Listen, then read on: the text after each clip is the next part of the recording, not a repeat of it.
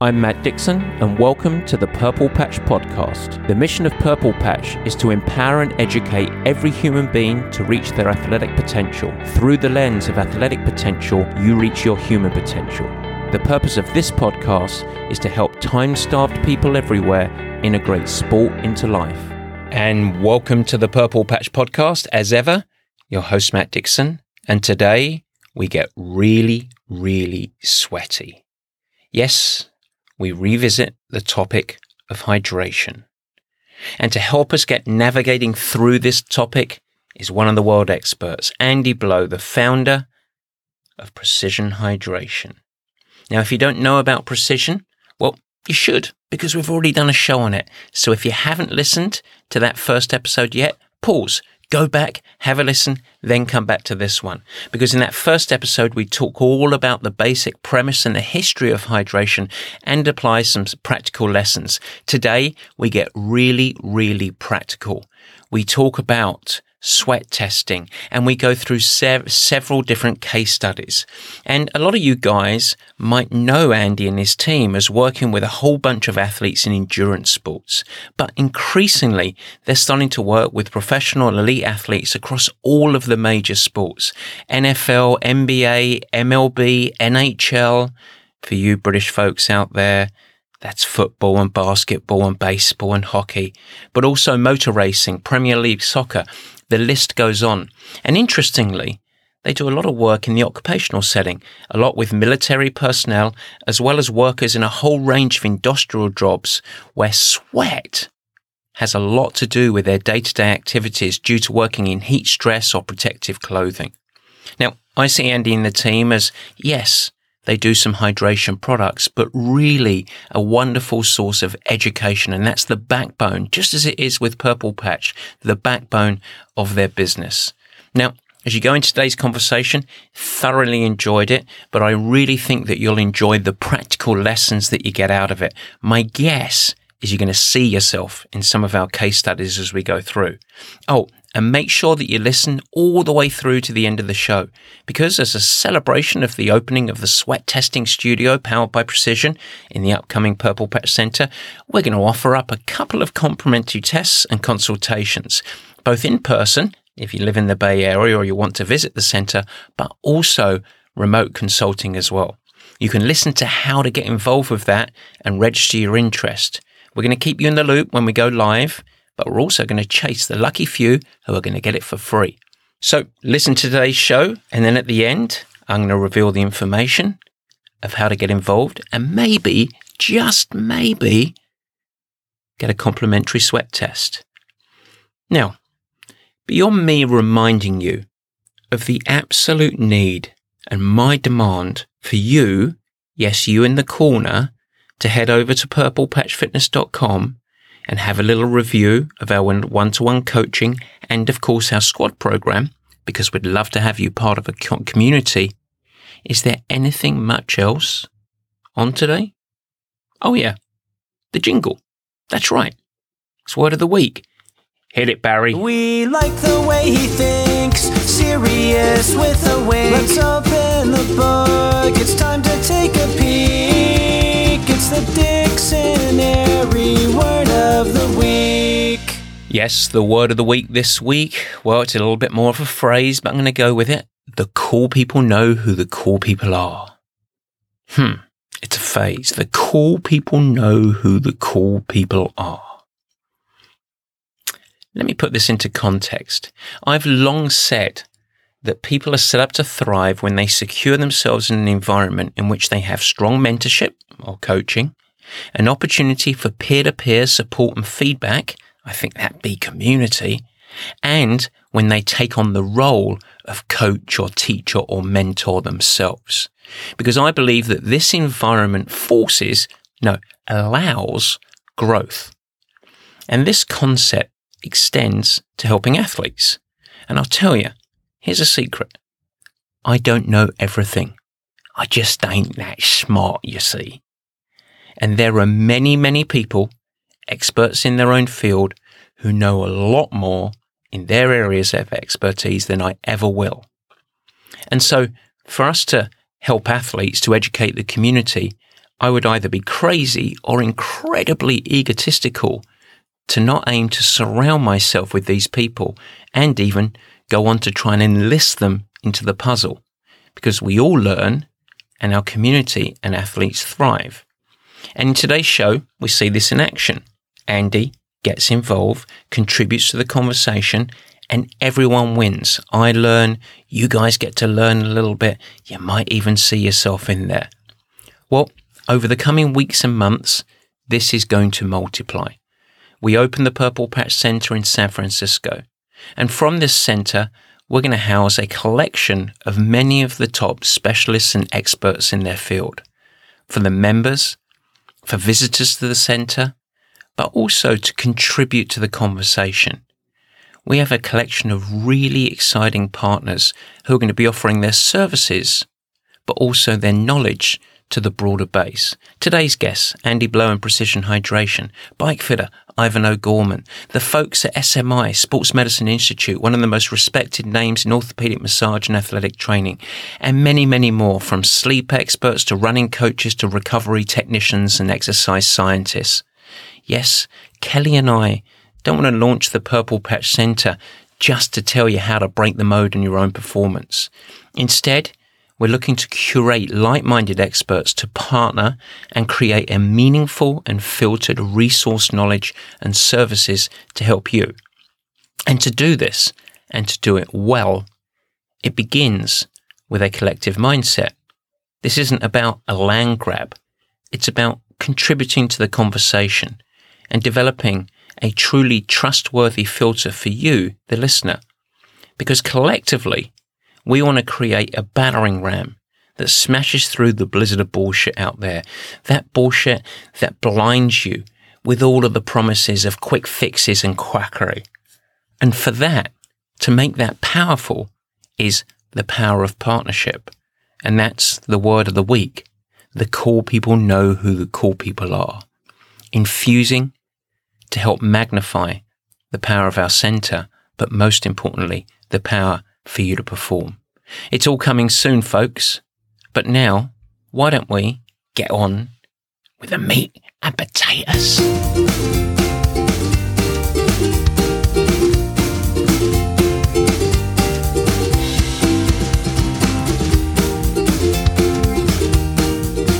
Yes, the meat and potatoes, Andy Blow, founder of Precision Hydration. A wonderful conversation, really insightful as ever.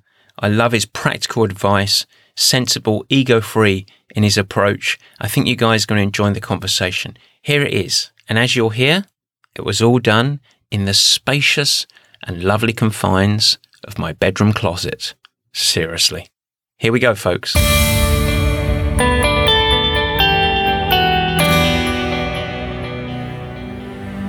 All right, folks, here we are. It is the meat and potatoes, and today, well, it's a show of firsts, really, because this is the first time outside of a Purple Patch Pro that we've had a return guest.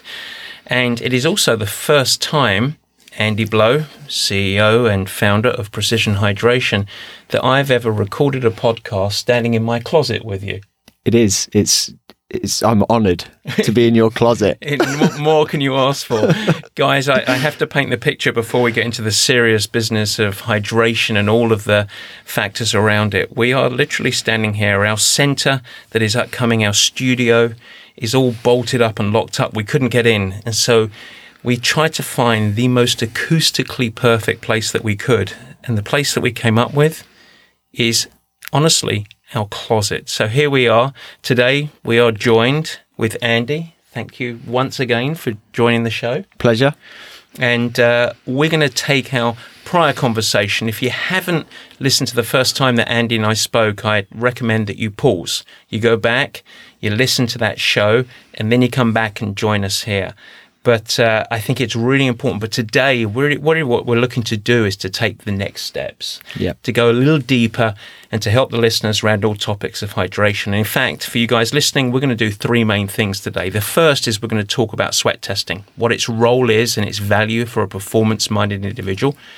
The second is we're going to dive into some of the levers for your performance fueling and hydration strategy. And we're going to go through some mythical, although very much sort of built from my own psyche, little case studies of typical people that you might endeavor to help along the way.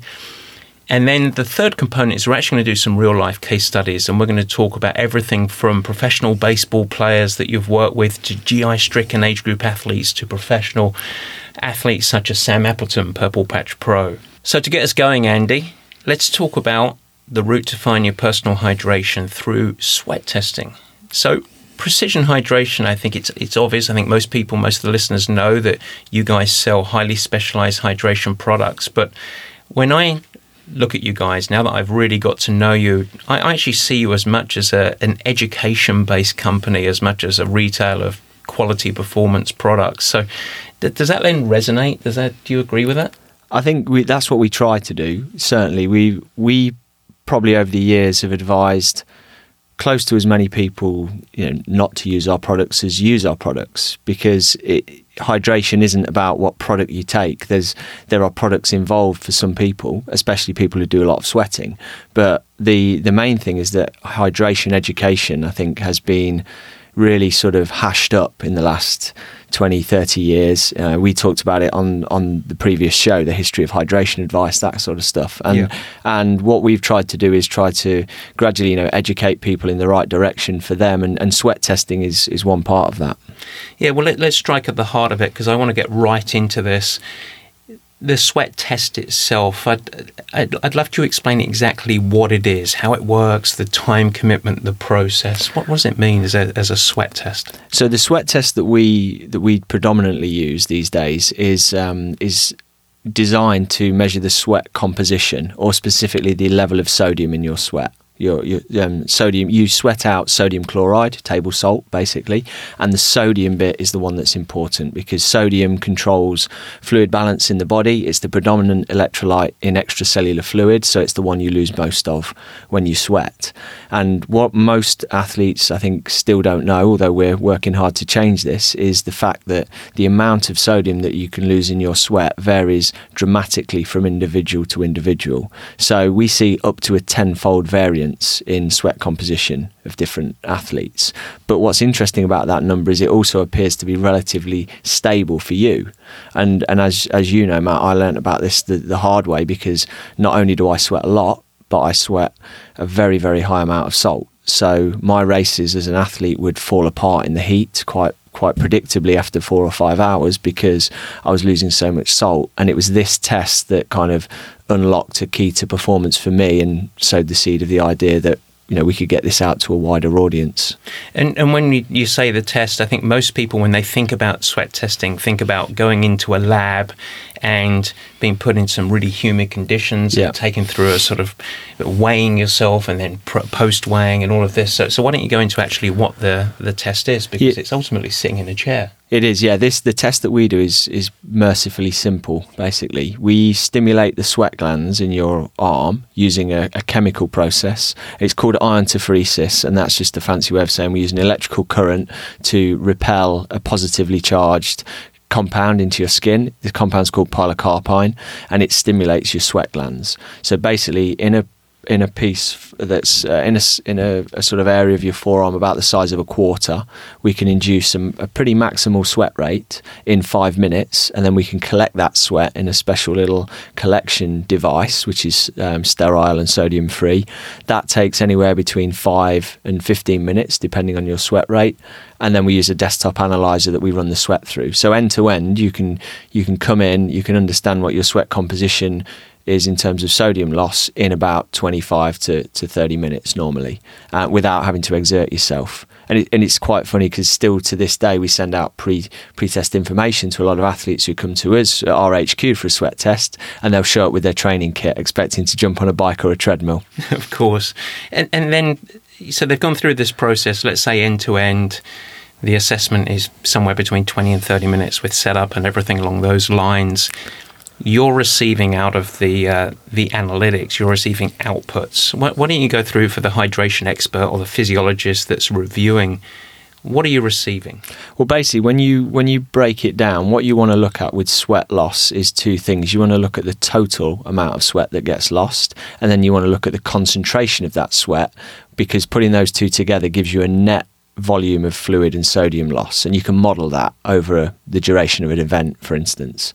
So we will take either an objective or a subjective sweat rate measurement, which is basically either someone saying, look, I've got a low sweat rate, a medium sweat rate, a high sweat rate, a very high sweat rate, and based on that data we can put some figures behind that. A low sweat rate for a human exercising in the heat is around 400-500 millilitres, or sort of 15-16 ounces per hour. Mm-hmm. A really high sweat rate might be 4 times that, though. Might be 2 litres or 64 ounces or so an hour. So we can bracket that and get a good idea of what's that rate like. By then having a look at someone's training program, having a look at the races they're doing and the conditions, you can build up a picture of, okay, is this person someone who's sweating for 25-30 hours a week, like a pro athlete might be, or is this someone who's only sweating for 4 or 5 hours a week, like a recreational exerciser? You get that information, you then factor in the sweat sodium composition, and you can really start to look at, okay, is sweat and electrolyte loss likely to be a limiter for this person? If so, when? And then how do we tackle that? And I'm interested on the concentration of sodium. You mentioned there can be a sort of 10x range. So what are the sort of ranges? Put some numerics around that, on the low end of concentration to the high end of concentration. We talk with sweat sodium, we try to talk in milligrams per litre, because that's sort of what a lot of sports drinks and other things that people use will display it on their packets, so It makes it comparable. And a low amount of sodium in your sweat would be something in the region of 200 milligrams per litre, and a high amount of sodium could be 2,000 or so milligrams per litre, maybe even a little bit more actually with some people. My own loss figure, if you like, is usually around 1,800 milligrams per litre, plus or minus 100 or 200 milligrams either way, and that, as I've said before, is one of the problems that I had. The only people and the reason this is quite well studied and understood is partly to do with sport, but largely to do with actually cystic fibrosis patients and people with CF lose loads of salt in their sweat. So some of them can lose over 2,500 milligrams of sodium per litre of sweat, and actually that's, sort of going back to the testing, that's where our testing technology originated. The elements of it were originally designed to help doctors diagnose cystic fibrosis, and it's still used for that. So the reason there's a good amount of knowledge to draw upon in this area is because of a lot of the research that's been done looking into CF causes and treatments. It's fascinating, and I want to finish the summary of it with a question I was going to ask, which was just, what is sweat testing not? And the reason I'm asking for this is I know that what it isn't is just a whole bunch of data that creates the solution to your life. Yeah, exactly. It's another interesting data point that can, help you sort of navigate to figuring out whether this is an area of performance that's going to be impactful for you. So we've found athletes for whom this is literally a complete game changer. It is the key to unlocking performance, especially in heat and humidity. But we find a number of athletes as well for whom this is almost an irrelevance, because their physiology, the type of things they do, hydration is boxed off for them. So that's a really key concept, because a lot of times and this goes back to the whole the sports drink industry thing about every sports drink is trying to sell you like the idea that they've got the solution to all your problems. Well, they've probably got a great product which works well for a bunch of people some of the time, but outside of that, it could be negative or it could just be neutral. Mm-hmm. So what we're trying to do is use this process to actually guide you in the right direction. Is this something that might work for you? If so, where do we start with a bit of trial and error? But what it's not is a magic bullet, in immediate, do this and you'll be great. The other thing as well, I think, about data, when you go back to sort of the person that theoretically it's an irrelevance to, that's still important information to have, because if that person is struggling in their racing, but they can exclude one of the challenges. 100%. You can be looking elsewhere for, my solution is not in there, I don't need to spend sort of too much focus on that. Definitely, we've definitely dispelled a few myths with some people. You know, and if you'll know this from a coaching perspective. If there's something which people sometimes get in their head that, you know, I'm not good in the heat, maybe it's to do with how much I'm sweating or what I'm sweating or whatever, and that negative self-talk can be just as bad as something physiologically wrong. But if you can reassure someone that actually, you know, we've done this measurement, we know that your strategy is sound in that regard, we've got to go looking in other areas, then yeah, that's equally as valuable. That's perfect. So I want to go to something that you've said to me before in the now many discussions that we've had, Andy. One of the more simple things that I found really interesting as an educational framework is your talk of the levers in your fueling, the hydration, the electrolytes and the calories. Can you expand on that concept for the listeners? Yeah, that came about initially because we were getting asked a lot of questions outside the sphere of hydration. It's like, okay, well, you know, this is about salt and whatever and drinks, but what about calories? What about this? And I've read this guy's theory or this company's theory on fueling and hydration. How's it all work? And in the end, I just sort of looked at it all and looked at what do we actually do with pro athletes when we work with them. And what we do is we break it down and we go, this person needs an amount of water for hydration, because when you perspire, you lose body fluid. Body fluid comes from in your sweat comes from your blood volume contracts. If you don't replace that, you know, ultimately your performance suffers. So we need to replace water. We need to replace calories. Usually for the majority of athletes, that's carbohydrates, because they're quickly uptaken and allow for fast energy. And that's because you're expending energy and you've got finite reserves. You also, potentially, if you're losing enough of it, will need salt in that mix. And there's an interesting interplay between those three things, because the amount of salt, water and calories you need will be different from person to person. It will be different from day to day. And so by thinking about these three kind of levers, you need to know which ones you need to pull and how hard to pull them based on your physiology and the task at hand. You know, the horrifying thing about that answer is I realised how Americanized I've got because I said levers rather than levers. Yeah. It's shocking. So I'm going to stick to my roots from now on. But I think that's really interesting to put it like that, because I know a lot of athletes that lean into an approach where they like to essentially combine all three of those into a single strategy. In other words, they consume their calories and their hydration through one bottle.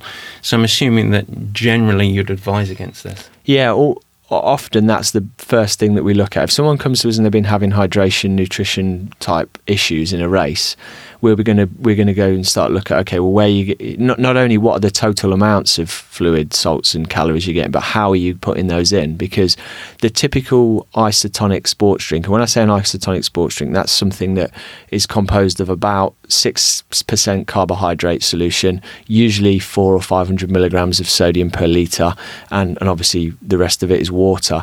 And that is like the jack of all trades solution for when you're exercising. Bit of sugar, bit of salt, bit of water, you know. And to be fair, it's usually pretty good for short, fast events. It's pretty good often for some people in temperate conditions. And you know, believe it or not, I will know Ironman athletes who will get by throughout the majority of a race on it, but they are a rare beast. You know, for the majority of people, that all-in-one solution, it doesn't allow you to pull on those three levers separately. Mm-hmm. And that's the biggest issue with it that I have, is that, you know, if on a hot day, and that's the classic example, on a hot day when you're working hard, you might have a sweat rate which is 5 times what it is on a cold day.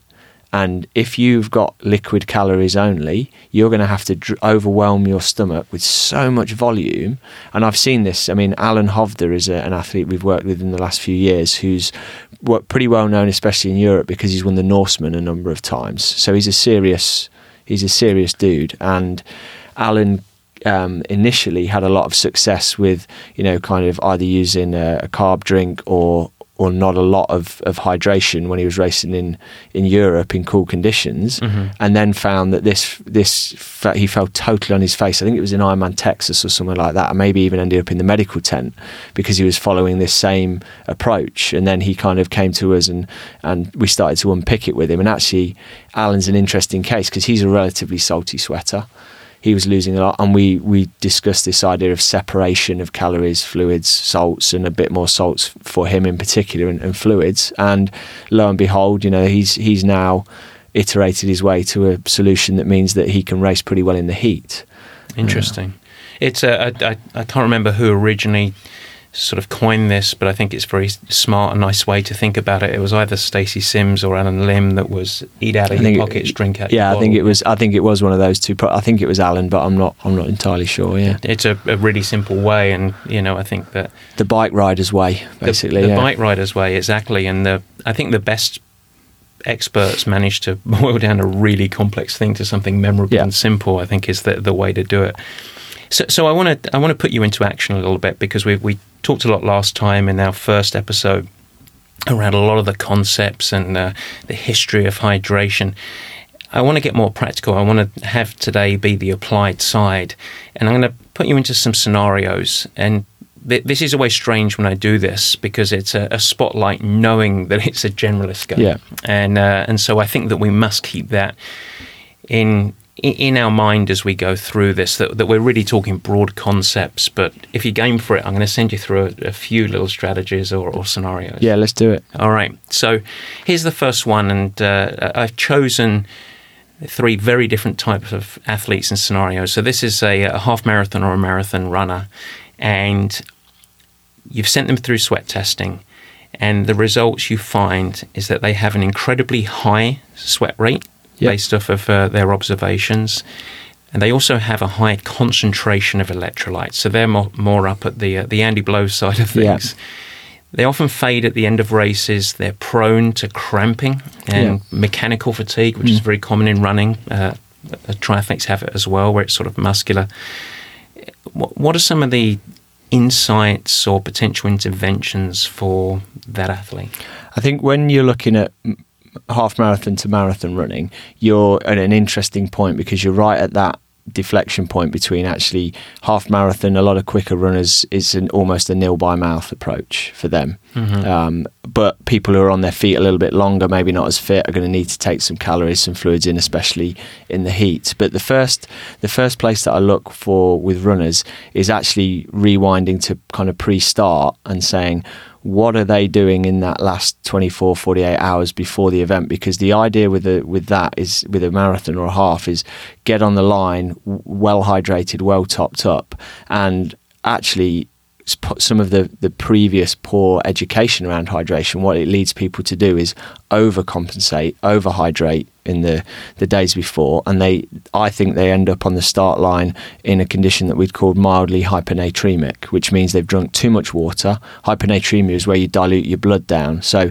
if you're one of these athletes that's drinking lots of water or dilute drinks in the days before, so that you can see that your wee is really clear and that you're peeing a lot, I must be well hydrated, you can often start on the back foot because you've flushed a lot of minerals out. And especially if you've got cramping later on in the race, as this person has, and they're probably paranoid about dehydration because they've got a high sweat rate and they're losing a lot of salt, I'd always rewind and say, okay, well, this is someone who's got to get that pre-race hydration spot on.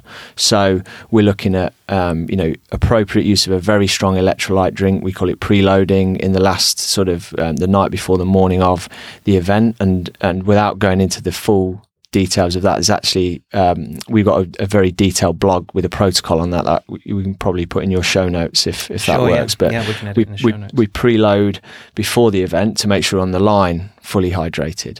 Now, if this is very hot and someone's going to be out there for a while, especially if it's a marathon, we'd be advising them. We'd give them some guardrails around how much sodium, how much fluid they ought to be shooting for on an hourly basis. And probably in a marathon, we'd semi front load that, because in the race you tend to be in a better frame of mind, and also your stomach and gut tends to be in a better frame earlier on to absorb a bit more, to mitigate losses, for the losses that are going to happen later.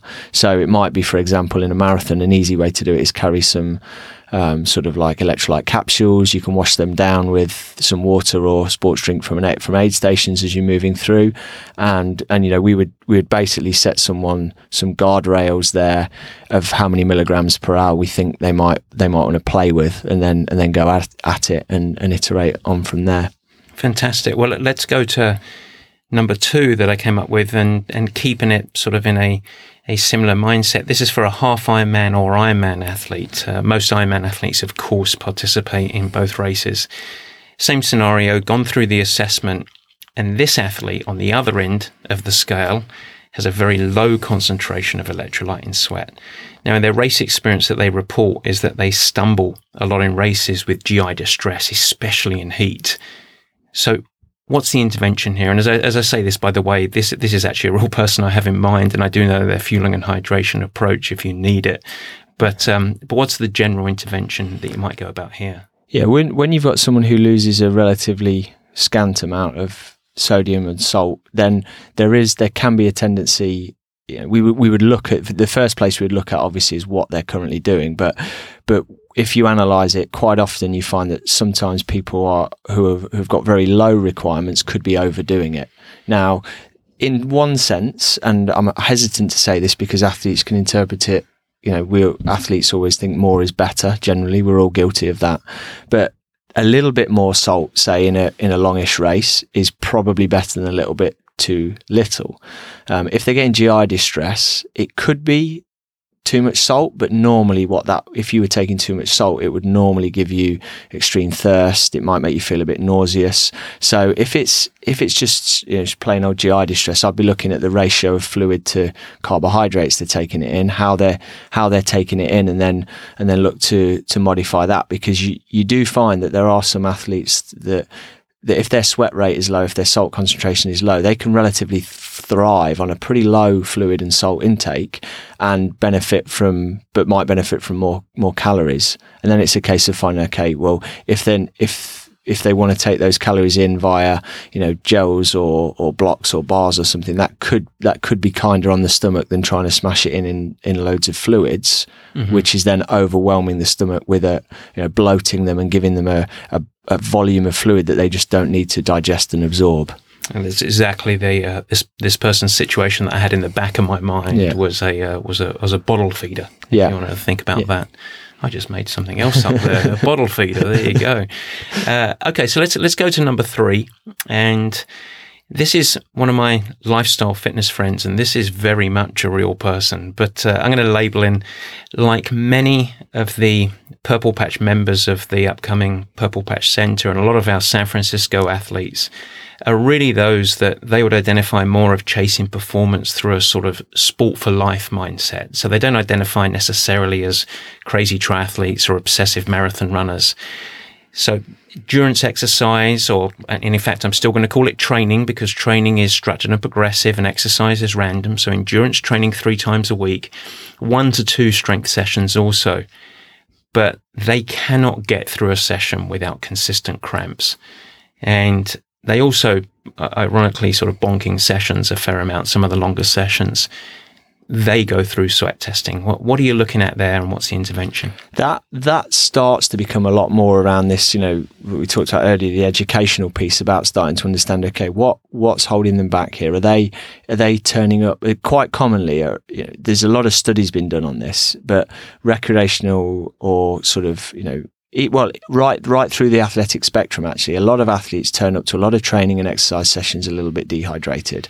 That can be because of prior exercise, or it can just be because of lifestyle, and we've all drunk a bit too much coffee some days, had a couple of beers the night before, and just not stayed on top of it, and are running a little bit chronically dry, basically. And I don't want to perpetuate this myth that everybody is walking around dehydrated all the time, because I firmly believe that's not true, but we do see it a little bit more in the athletic population sometimes, because you are putting a bit more stress on your body, sweating a bit more. And with those people, the first thing I'd be addressing is just looking at their general fluid intake and their diet, and probably the dietary sodium, and going, how close do we think we're getting to realistic targets here? Because it could be that they're showing up dehydrated, they're showing up low on salts and things, and persistent cramping is one sign of that.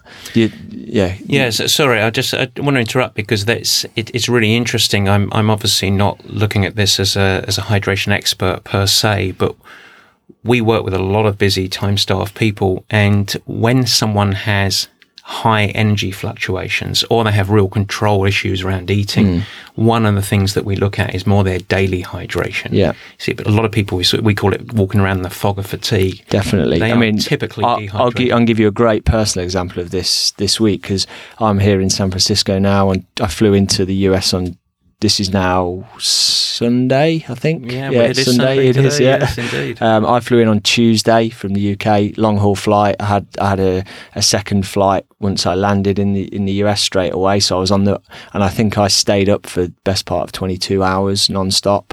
I then went straight into work, and I was busying around and taking this. I was in Arizona where it's hot and dry. And Jacob from Purple Patch will attest to this because he witnessed it. Was after the third day, we jumped in the swimming pool and went for a swim, and jumping out of the pool, my quad locked up, full cramps, because I was just, I'd just been on the move. I'd been coffeeing up because I'm struggling with the jet lag, and even though I've been trying to keep on top of my hydration practice, I've, best will in the world, it's what I do for a job, but I'm running around, looking after everyone else, and not doing myself any favors. I get the big old cramps in the thigh, and it's just a sign to me that, okay, you've gone and done it, Andy. If I worked for myself, I'd fire myself at that point. Well, it's a nice springboard, actually. We've the reason you're in Arizona is actually spring training, and the next part of the show, I want to go through some real case studies. A lot of people don't know this. They associate, particularly in the endurance world, your work with many of the professional athletes in triathlon, in running, etc. Sarah Crowley, you mentioned Mr. Norseman earlier, Sam Appleton, who we're going to talk about in a second. But your last week in Arizona, you're working in your team, as well as a Purple Patch team member that we're going to talk about, with the San Francisco Giants, San Diego Padres, the Oakland A's, the Diamondbacks, the Reds, the Indians, the Rockies, basically most of baseball there. So with those teams, I'd love you to explain what the work is that you do with them.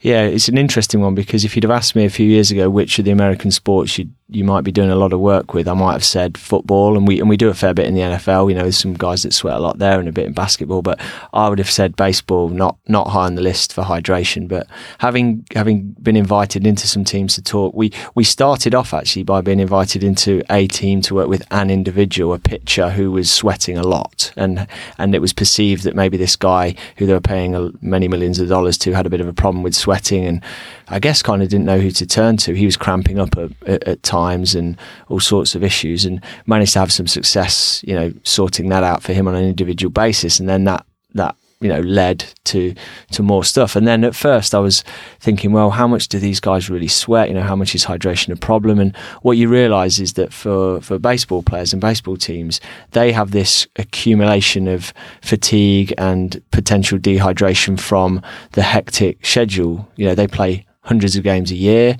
They start spring training at this point of the year, February, and they go right through, if they make it to the World Series, right until into the autumn. Yeah, they're on the road constantly, air conditioning in hotels and aircraft and buses.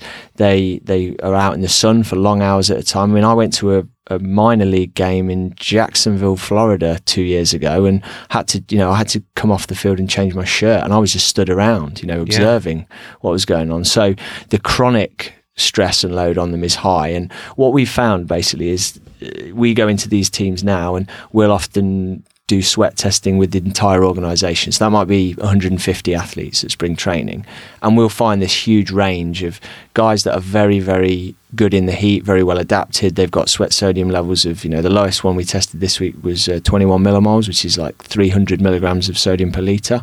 But in the same team, we tested a guy who was losing 1,900 milligrams of sodium per litre. So what we're able to do is signposts to the athletic trainers, the dietitians, and the support staff. Who do you need to focus on? Who might be at risk of problems? And when you're, it's a totally different game, I guess, to the one you're playing with professional triathletes, when it's very one-to-one. This is about risk management across a whole organisation, and deciding where to allocate resource, because they have hydration protocols normally in the teams, but they're not very individualised. And what we're trying to say to them is actually, look, there's going to be a cohort of people here you don't need to worry about too much because they'll take care of themselves. There's a cohort in the middle that might see some benefit from this education and this thing, but then you've got sort of 10-15% of you guys who you've really got to focus on, and that allows them to, you know, to basically have a data point to talk about with the athletes, make them understand it. There's still a lot of myth and legend. The one I get in baseball all the time, which always makes me chuckle, is, oh, I don't get cramps because I eat bananas. And what is it? I've never seen a monkey get a cramp. Yeah, you know? The old favourite. Yeah, so we try and, you know, just kind of go in and gently educate. And we're this year, what a new innovation for us is actually we're starting to produce some posters and business cards and things to leave in the locker rooms for these guys as a reminder when we've left, you know, what we've educated them on, and try to win the war slowly of getting them to understand it. Well, it's interesting because a lot of their performance decline is what might be really subtle, because they might have a late night finish, do a really poor job of hydration, exactly, and then get on a plane even that night. Sometimes they're playing the next day and they're starting, to your point, the lifestyle athlete, but they've been paid millions of dollars, and they're behind the eight ball, and they never have any realization, these marquee players, that it might actually be performance decline. Absolutely, and it's also amazing to me now, having got under the skin of baseball a bit more and seeing like the sweat rates we see with some of the catchers are as high as Ironman athletes.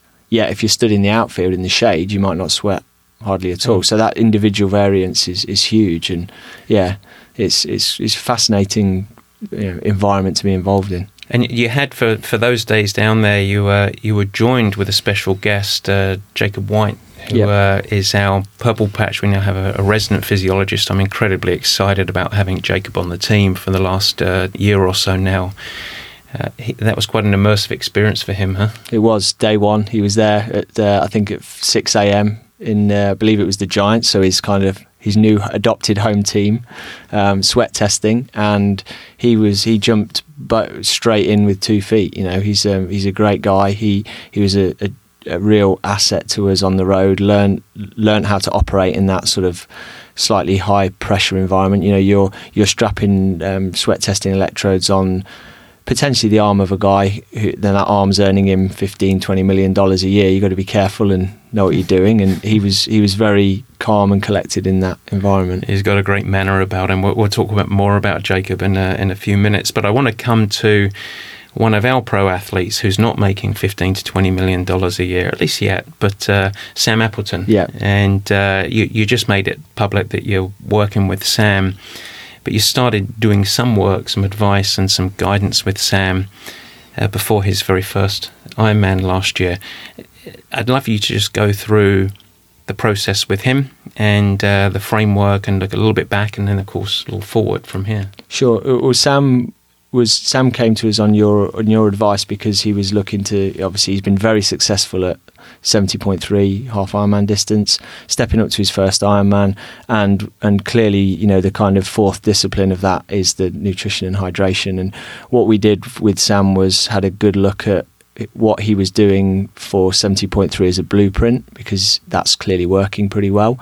We then, I actually deferred to him in the first instance with a bit of a kind of trying to get an idea of what he thought he would have to do. And he's a smart guy, so he wasn't going to just extrapolate and double everything, you know, from half to full Ironman. So he had some ideas, and we discussed them, and we got him sweat tested, got some data, and I'm sure Sam won't mind me sharing the fact that he's a relatively low salt sweater on the side. So in that respect, you know, pretty well built for doing Ironman in the heat.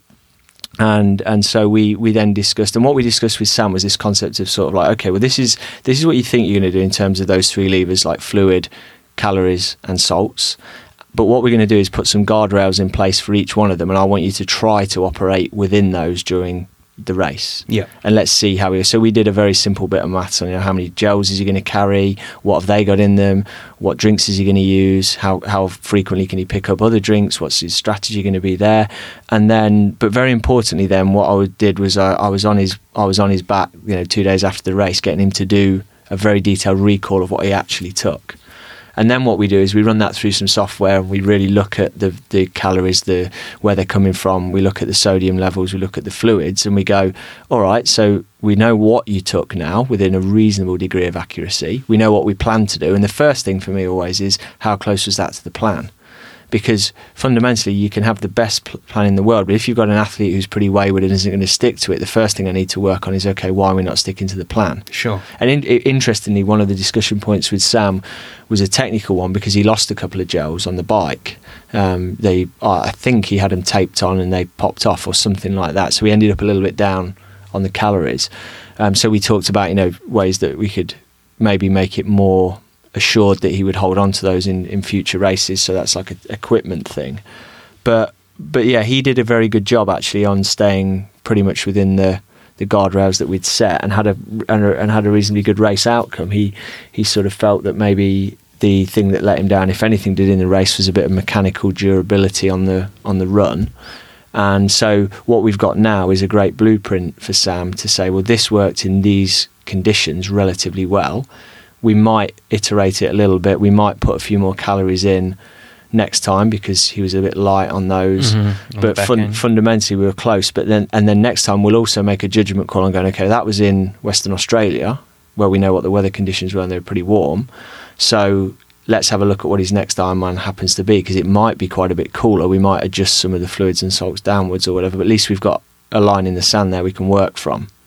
And I think a lot of people, they come to you post first race where they've sort of shot from the hip a little bit. Agreed, it's random, but the fact that we started collectively as a team right up front and said, look, we don't really know what we're getting into here, but we need to make the best plan, and then you can judge whether it's successful and what needs to be tweaked. And now we've got this sort of framework that we're working out of. Yeah, definitely. And what we're seeking to do now as a business is actually see how we can build that as a wider offering. So we've got a sports scientist, Abby Coleman, who's working with us now, and we call it the Handtronic method to start with. So Handtronically, Abby will be recording pre, during, post race a lot of the nutrition, hydration intake of the pro athletes we're working with, running it through the software that we've got to really drill down into the macros that they're taking and start to build up a database on each one.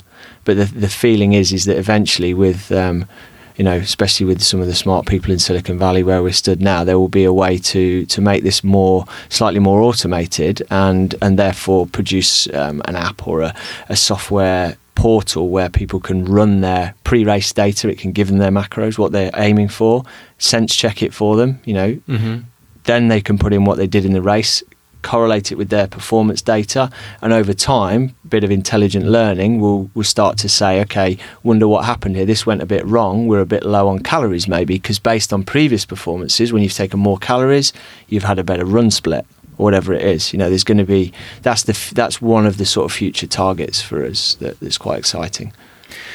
Well, to finish up, it's a thing that we're incredibly excited for is in many ways sort of Precision's home from home here, now that you're coming out here quite a lot. But the San Francisco Purple Patch Center is opening, and we will be running sweat testing out of the center. And that's going to be led by in collaboration with you, but Jacob, who we talked about. And I think it's worth talking about Jacob just for a couple of seconds. He's incredibly wise, and particularly wise for his age, but he's had this really immersive education and, for lack of a better phrase, training from you, both obviously in Arizona with the baseball teams, but in many occasions leading up to here. Yeah, he's a great guy to work with. Jacob, he's very, like you say, he's young, but he's very humble for his age. He's very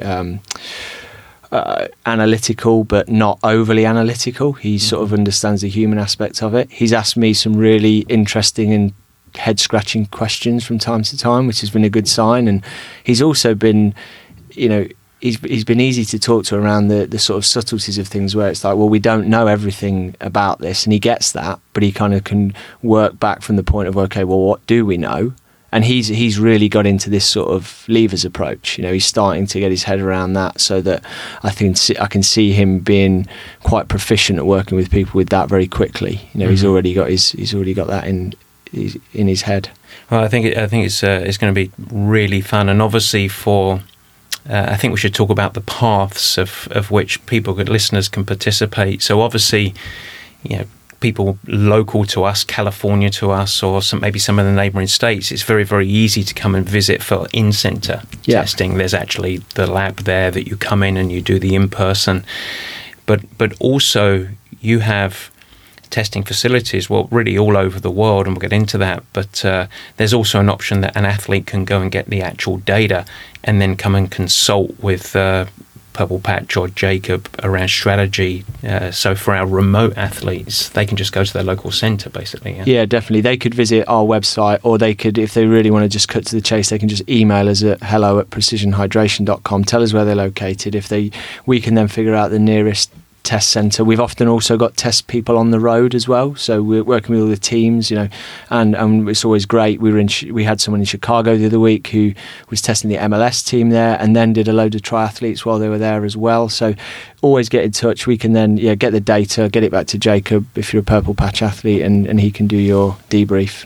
That's super. And then I think for the in-centre testing, the important part of it is, look, this is a membership-driven facility, but you absolutely, and this is our creation here, but you absolutely do not need to be a centre member or a Purple Patch athlete to come and do the assessment and the education out of this. I think that's really important, that we both really want to create this as a resource for the athletic population. Yeah, people would use it as a drop-in, or use it as an introduction to the centre, use it as an excuse to come and have a peek behind the curtain of what's going on there. Which should be quite fun. And for members that are going to be on a sort of daily or weekly membership with us, I can't help but finish with something very aristocratic that we bubbled up. Personalised hydration. Why don't you, someone that's taking a bike class, why don't you give the scoop on what we're doing there? Well, we decided that to take the real hassle out of it, the best thing to do was if you sign up for the full Monty, whatever you call it at Purple Patch, when you turn up for your class, you'll have had your sweat test, so you know what your sort of optimum hydration drink is, and you'll on your bike will be a freshly chilled bottle of your Precision Hydration or water or whatever it is you need for that session, ready to go, so that you haven't even got to think about bringing your old scabby water bottle with you. There'll be a nice stainless steel one there with your pre-mixed drink. So it's certainly a service I would love to have at my local David Lloyd gym back in the UK. And beyond this sort of my joke of aristocracy, there's actually a real reason behind this, and there is a why. And I can't help but explain this, but when Kelly and I really created the centre and the concept of the centre, we really see it as a living representation of our methodology, and across the 4 pillars that everyone listening will know: endurance, strength, the big bucket of nutrition and everything that falls underneath, and of course recovery. And while 60-minute classes, strength and treadmill circuit classes, bike classes, etc., probably don't need individually a massive hydration, this centre represents or ties into the work-life performance and energy that we talk about. So this is as much about habit development and reducing potential stress build-up than it is what do you just need for this class. And very similar to our post-workout smoothies that will be waiting for us, and then having all of the recovery tools that are available in the recovery lounge so that people can just integrate it into their life and into their flow. So that's why we're doing it, is we want people, again, education, awareness, habit creation, and it goes on from there. Sounds fantastic. Well, I know that we are planning outside of the centre, yourself, Jacob probably included, and myself, we're going to be doing a whole bunch of education out of the centre as well. Yeah. These little podcasts that we're doing are just the introduction, but your company, Precision, my company, Purple Patch, I think the backbone of both of our mindsets is education. And so for us to be able to collaborate, I'm really, really excited. So I want to thank you for joining once again. I look forward to the partnership. Yeah, no, thanks for inviting us. And we are, stoked to see this new centre open. We can't wait. Well, there it is, guys. I can't thank Andy enough. And we are really excited to, as has been the theme of today, carry on the conversation. And of course, we've got big plans with the folks at Precision, sweat testing services in the Purple Patch Centre. And as we mentioned in the show, it's for the members of the centre, it's for Purple Patch athletes, but it's also for anyone just wanting to come in and get the service. And in fact, even if you're coached elsewhere, we would be happy to not only help you, but also connect with your coach and bring them in so that we can help the both of you find your performance. We're also planning remote consulting. So grab the data at any one of the Precision Sweat Test centers and we'll help you integrate into the bigger puzzle and apply the information and think big picture around all other training issues, as well as all those factors that we get out of the sweat testing. And so, feel free to register your interest. Here comes the fun part of the show. If you want to head over to purplepatchfitness.com/podcast, that's just the podcast page, and ping us. Give us a line or two of your situation, and we'll be sure to get in touch with you when we go live. We'll keep you up to date when we're ready to roll. It's just a few short weeks away. And, of course, we want to make it lucky for the lucky few.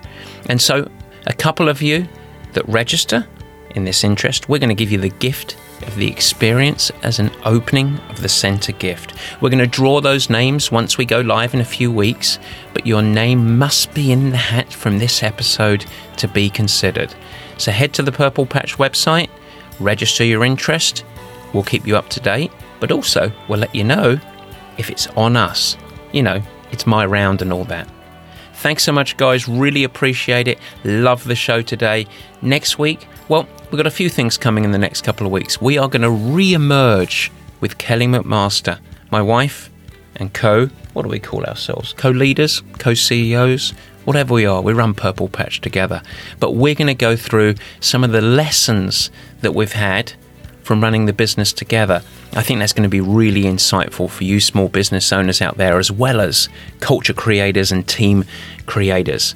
And we're also going to have another episode with Kelly. We're going to explore the big discussion and topic of meditation. And I'm going to do an episode on the quiet leader, how to enact change and leadership without the loudest voice in the room. Guess that doesn't apply to me with my big mouth, does it? All right, guys, thanks so much for listening today. Take care. Keep shining.